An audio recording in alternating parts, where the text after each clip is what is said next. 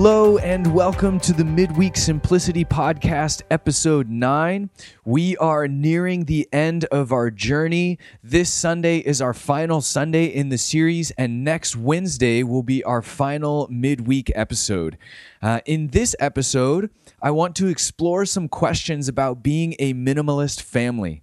Pursuing biblical minimalism is all well and good, but how do we navigate that if we're married, or have kids, or roommates, or we live with our parents? This is one of the more difficult aspects to navigate for many people. No doubt if you've caught the bug and begun minimizing your own stuff, it can become contagious. And for many people, myself included, once you start, it's really hard to stop. I mean, first off, you want to keep the momentum going for strategic reasons. But even if you didn't, there's this built-in momentum that just sort of happens. And it's contagious for you and hopefully contagious for others as well. But there comes a point when you've gone through most of your belongings, or at least everything that's easy, and then naturally your attention turns to those around you. Your roommates, your parents, your spouse if you're married, your kids if you have them. And there can be this overwhelming temptation to tackle their stuff. I mean, by now, you've trained your eye to see and attack clutter. You've trained your heart to be able to recognize what is truly adding value and what isn't. And you'll notice that in other people's stuff as well, without even meaning to. Your roommates, your spouse, your parents, if you're living at home, your kids, oh my goodness. But the first recommendation I can give in terms of family minimalism is to resist every impulse to touch or tackle their stuff. In fact, if you're driven crazy by their clutter and excess stuff, I would actually encourage you to channel that energy back at your own stuff. If you remember a few weeks back when we interviewed Maddie Fisher, she said that her husband John, whenever he gets the impulse to buy something, instead goes around the house and finds something to give away. He channels that energy in a new and more helpful direction. And you can do the same thing here. Every time you're annoyed or overwhelmed by other people's stuff, take it as a sign that you still have more to give away. Before you remove the speck from your brother's eye, first remove the plank from your own. It is way easier to see other people's clutter and junk than it is your own. Timothy Keller, in his book, The Meaning of Marriage, says that you should approach marriage with the understanding that the number one problem in your marriage is your own selfishness. That's the main problem inhibiting your marriage. And I was shocked when I first read that. But he says, focus on that. Don't focus on the flaws you see in your spouse. Focus on your own selfishness, which is probably what caused you to see those flaws in your spouse and what caused you to focus or ruminate on those flaws to begin with. And I'd advise a similar strategy here. Every time you see, quote, flaws or excess or clutter in those around you, take it as a sign that you aren't done minimizing your own things. But don't touch your roommate's stuff. Don't mess with your family's stuff. If you want to tackle a general area of the home, say the kitchen or the living room, then sit down with your family or your roommates and ask them. Tell them what's on your heart and see if they will agree to try it in a general area of the home. And then, of course, give them a chance to review the items you want to discard before you discard them, because no one wants to find out after the fact. Again, if you're going to attempt that process, the maybe pile can be really helpful here, as you can just say, hey, what if we try living without this stuff for a month and see what happens? Like, what if we try an experiment together? And in the meantime, all the stuff is in a box, in a closet, and if you need it again, it's there. If you're halfway through the month and you have to pull out the waffle iron or whatever, like you can do that. But be patient with others through that process and make it your goal to lead by example. In The More of Less, Joshua Becker tells the story of a woman who practiced minimalism for 5 years before her husband finally jumped on board. But for most people, it's much less than that. If you're really living it out and experiencing the fruit of it, then odds are the people around you will notice and want something similar. Often it's contagious, but it's not something that you want to force, so don't try. The one relationship in which you can be more direct is with your kids if you have them, because as parents, you get to set the tone of your home, you get to set the rules and culture of your home, but involve your kids in that process. I mean, the younger the kids are, the more you're going to make decisions for them. Our kids currently range from age 2 to 5. And over the last year, we've probably gotten rid of 60% of their toys or more, and they literally haven't even noticed. They haven't asked for a single item that's been given away. And all of it spent time in the maybe pile first. We'll often put things away for 6 months or more and then just see if the kids notice or ask for any of those things. But even at a young age, if you're very hands-on, it's still good to involve them in the process to the extent that we can. So in many cases, we know as parents which toys they love and which are just clutter. But even so, as Christmas approached a few months ago, we sat them down and we said, boys, Christmas is coming and you're going to get some new gifts. Not a lot, but you will get some new toys. Why don't we go around the house and collect some toys that you don't play with anymore so that you can give them to other kids who don't have toys, and then there will be room for your new ones. And we reminded them what Jesus said, that it's more blessed to give than to receive, that's actually a better way to live. And they did it. Something clicked. Even our oldest, who is naturally more of a collector and has a hard time giving things away, he filled multiple boxes with toys that he knew he didn't really love or play with, and he chose to remove them, and he chose to remove more than I would have anticipated. But in either case, no matter what your experience is, we need to help our kids with their toys. And most kids in America have way too many toys, so there's going to be some low-hanging fruit. American kids make up 3% of the global kid population and consume 40% of its toys. That's over 10 times their percentage.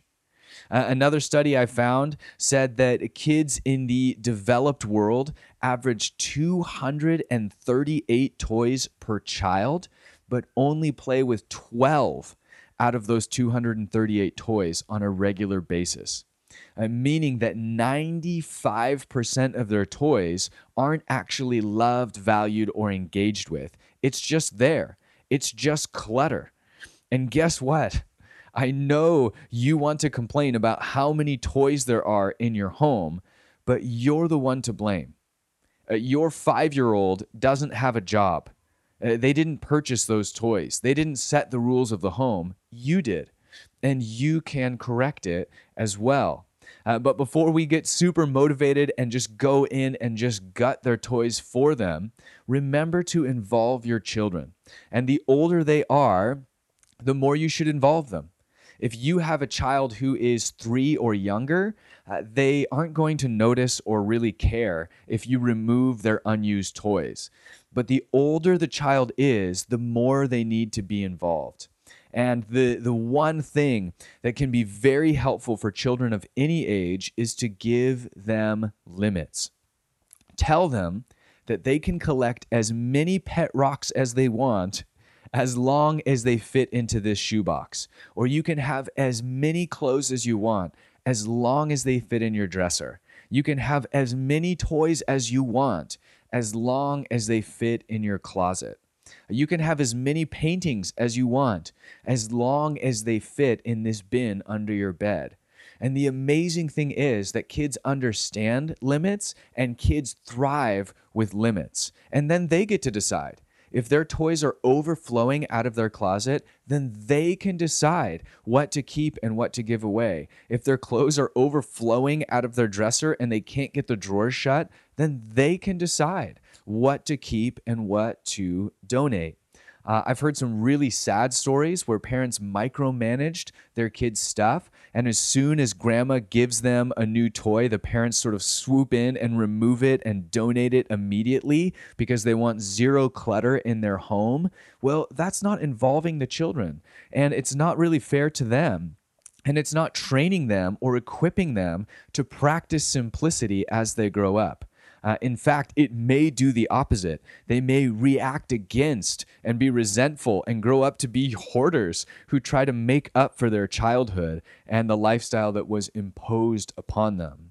We want our children to experience and understand for themselves the joy of biblical minimalism.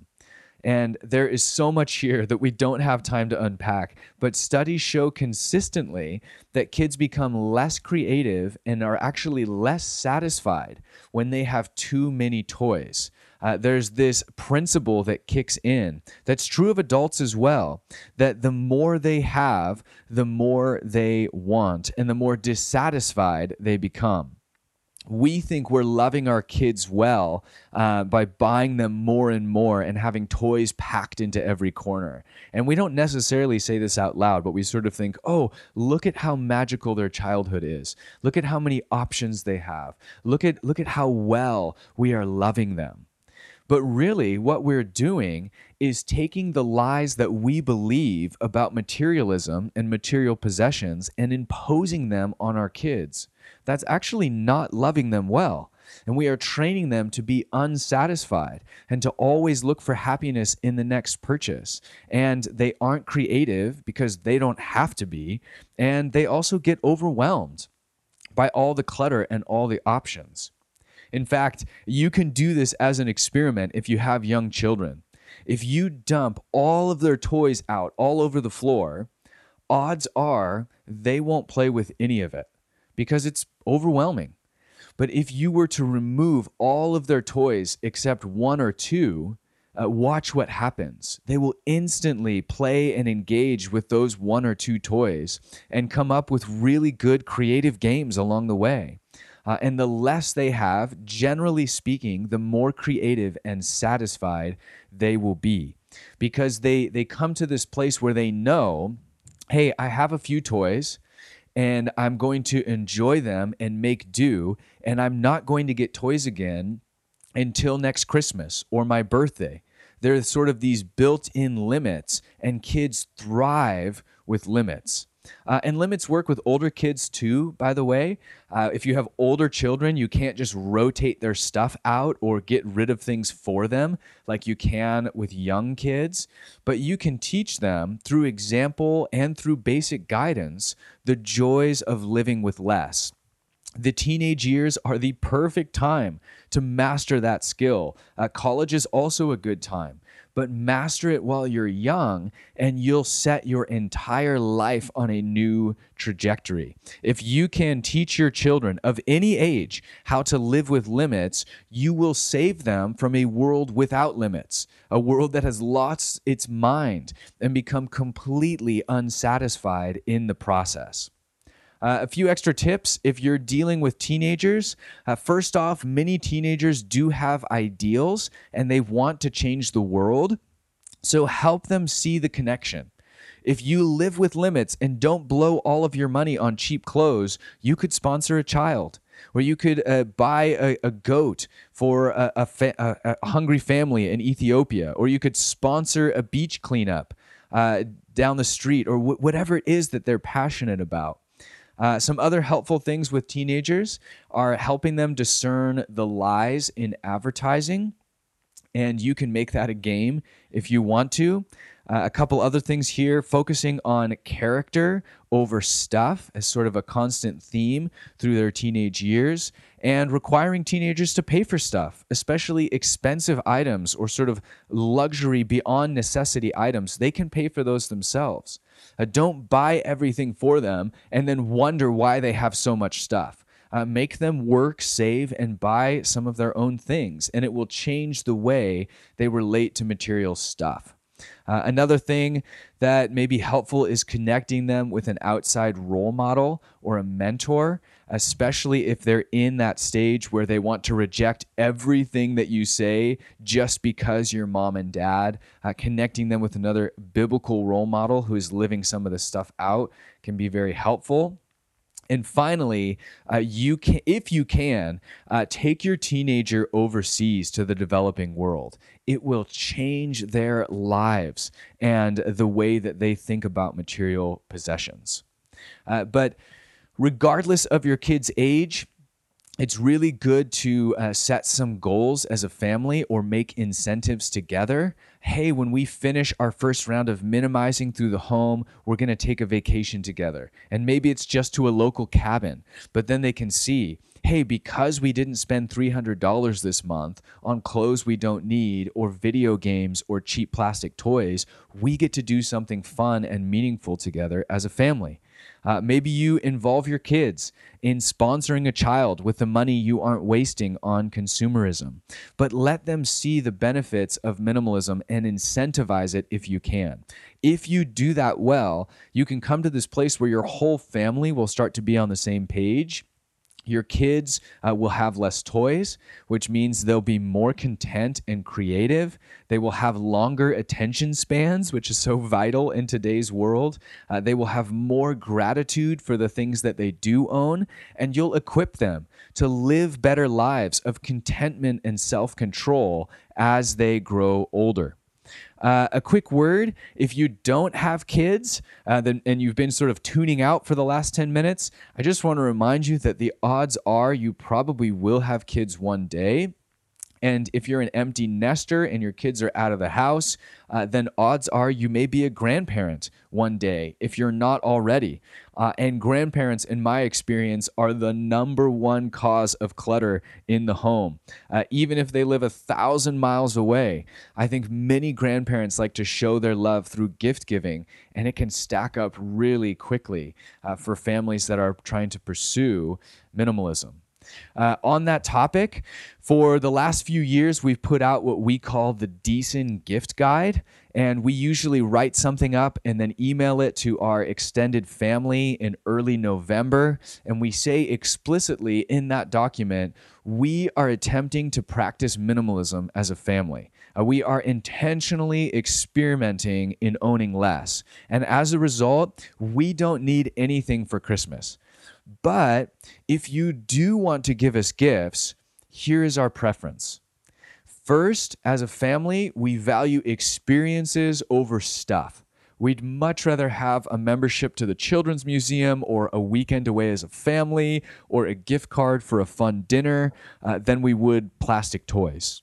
So we point our friends and family to experiences. I think Maddie Fisher, after our interview a few weeks ago, told my wife and I that they asked their relatives for Airbnb gift cards for Christmas, which I thought was an awesome idea that empowers them to go out and do the things that they love. But we usually list a few examples of experiences to get people thinking in the right direction. Second, we tell them, if you want to buy physical stuff for our kids, think about less things but higher quality. We are sort of trending toward the direction of one physical gift and one experience per child per Christmas. And that physical gift shouldn't have a screen. There's no electronics, and it should be something that's high quality and that's going to last. When it comes to gift giving, too often we have this mentality that more is better, and so we buy 5 different cheap plastic toys that are on sale instead of buying one high-quality toy that's really going to be loved and used. And often in our gift guide, we'll throw out a few ideas for physical toys as well, just to point people in the right direction. Another fun idea is that when our kids were born, my dad was kind enough to start a college fund for them and put a little bit of money in each one, which you can do through the state and get great returns on your investment. And this last Christmas, because my brother and his wife are very into minimalism, they weren't eager to buy us more plastic toys. Instead, they made a small contribution to each of our kids' college funds. And as our kids grow older, they will end up appreciating that way more than 200 plastic toys that they didn't really love or play with. So get creative in your gift guide if you want to go that direction.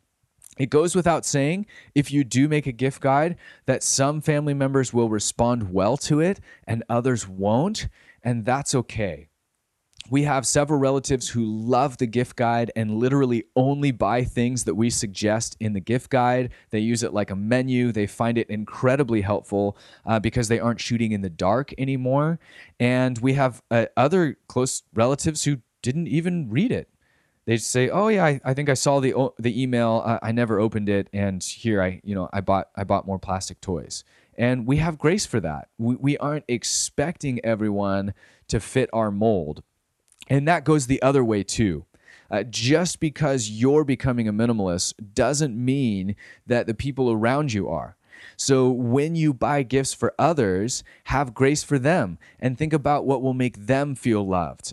Buying experiences for others is usually a safe bet, as most people can receive that well. But if your brother really wants a pair of Nike shoes, it's probably not the best time to tell him how low Nike scores in terms of global slavery and sweatshops, or to buy him a book on minimalism instead of the shoes. Think about how those people are actually going to feel loved. And if you want your family to buy things off your new list, then consider doing the same for them. Christmas probably isn't the best time to impose your lifestyle unwillingly on others. And speaking of imposing stuff on others, when it comes to family minimalism, we respect others and where they're at. We don't remove their stuff without permission, especially if they're over the age of 5. But we also have to be careful on the other side that we don't push our unwanted stuff on others. And you would be surprised how often this happens. Older sisters go to minimize, but push half their stuff on their younger sisters. Parents go to minimalize and give their stuff to their kids. College students go to minimize and they push stuff on their parents. So here's my advice. If you are the kid or the college student, don't use your parents' house as a bottomless storage unit. If you don't have something with you at college in your dorm or apartment, it's because you don't need it. And let's be real, most of your stuff is going to sit at your parents' house for 10 years before you finally decide to get rid of it. So maybe start now. Honestly, if you're in college, you probably don't remember 90% of the stuff that you have back at your parents' house, which only further confirms that you really don't need it. But regardless of your age, there is often this temptation to put stuff off on other family members. Older sisters do it to younger sisters, parents do it to their children, children to their parents, and it's because you don't have the courage to part with something. Stop pushing stuff on family that you don't have the courage to part with. Just pull the trigger.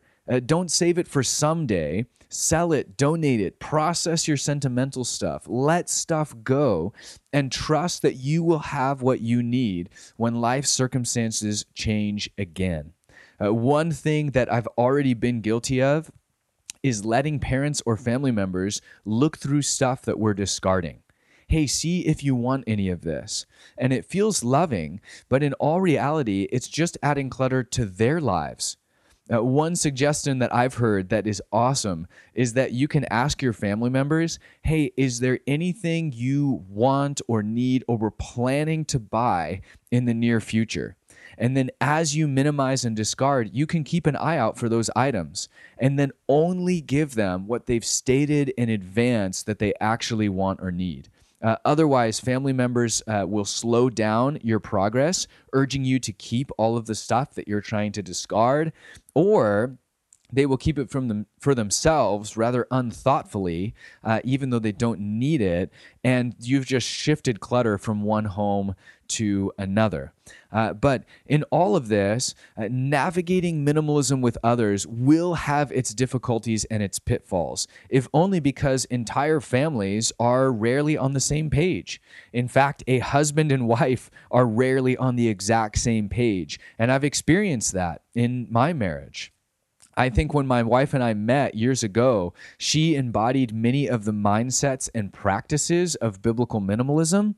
She held a loose grip on the things of this world. She saw everything as being borrowed from God to be stewarded for Him. She didn't own much, but she would freely pass on stuff that other people liked or admired. She would constantly give away her nice clothes, even new clothes, to roommates that liked them. Her car wasn't, quote, her car, it was just the black car that she'd been entrusted with. And that really surprised me when we met. Like, I wasn't there.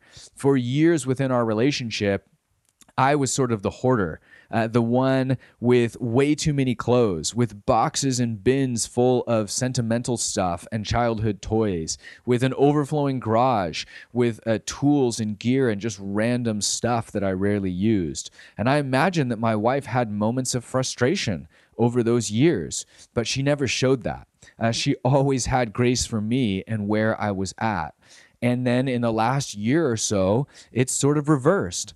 I've been on fire for a simpler life. I've probably given away 80 to 90% of everything that I own. And I'm itching to sort of help her tackle her stuff and for us to tackle the kitchen together and a handful of other things. But I need to exercise that same patience and grace that she had for me. I need to lead by example. And I've made some mistakes and overstepped my bounds multiple times in the last year, trying to tackle general areas alone with my own standards without involving others. And it caused friction. But I've also seen moments over the last year where things went well, where through silent example, my wife and kids have desired a simpler life. And my wife appreciates the journey that we're on, even if she hasn't had the bandwidth in the midst of motherhood to fully join me there yet. And she's given me more and more permission to simplify the kids' stuff, mostly because she doesn't want to spend the next 5 years of her life constantly picking up extra clothes and toys. But in any case, family minimalism is a journey, and it takes sustained momentum and grace and patience to navigate. If you want to go deeper, there are entire books written on these subjects, including Clutter-Free with Kids and The Minimalist Home, both of which are written by Joshua Becker, who's a very practical, down-to-earth writer on this topic. Also, I'm going to post a series of articles and blog posts about minimalism with kids on our Slack page, and hopefully that gets some of you thinking and dreaming about how to navigate all this as a family.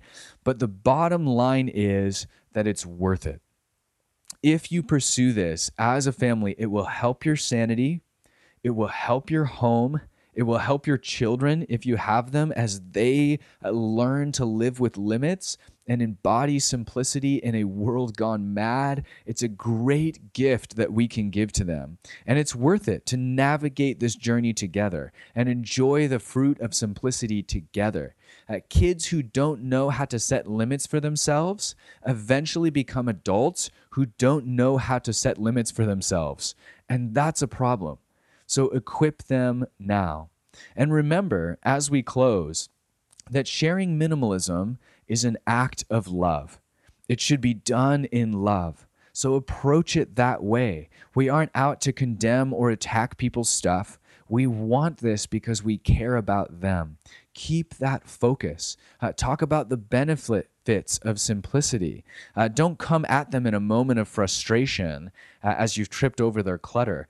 Paul says, I may speak in the tongues of men or even angels, but if I do not love, I am a clanging cymbal or a resounding gong. If it's not received well, then you're not going to go anywhere. So go in love, focus on the benefits and the positive changes, and walk it out together.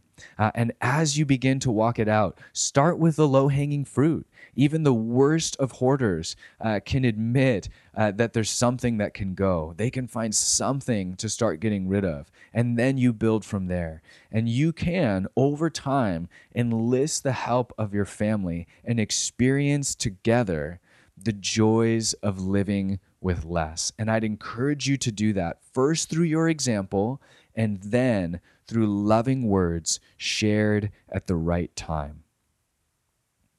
And with that, blessings on your minimalism journey. Continue seeking a simpler life with Jesus and with those around you. Walk in his grace and peace. Speak out of love, and we will see you on Sunday.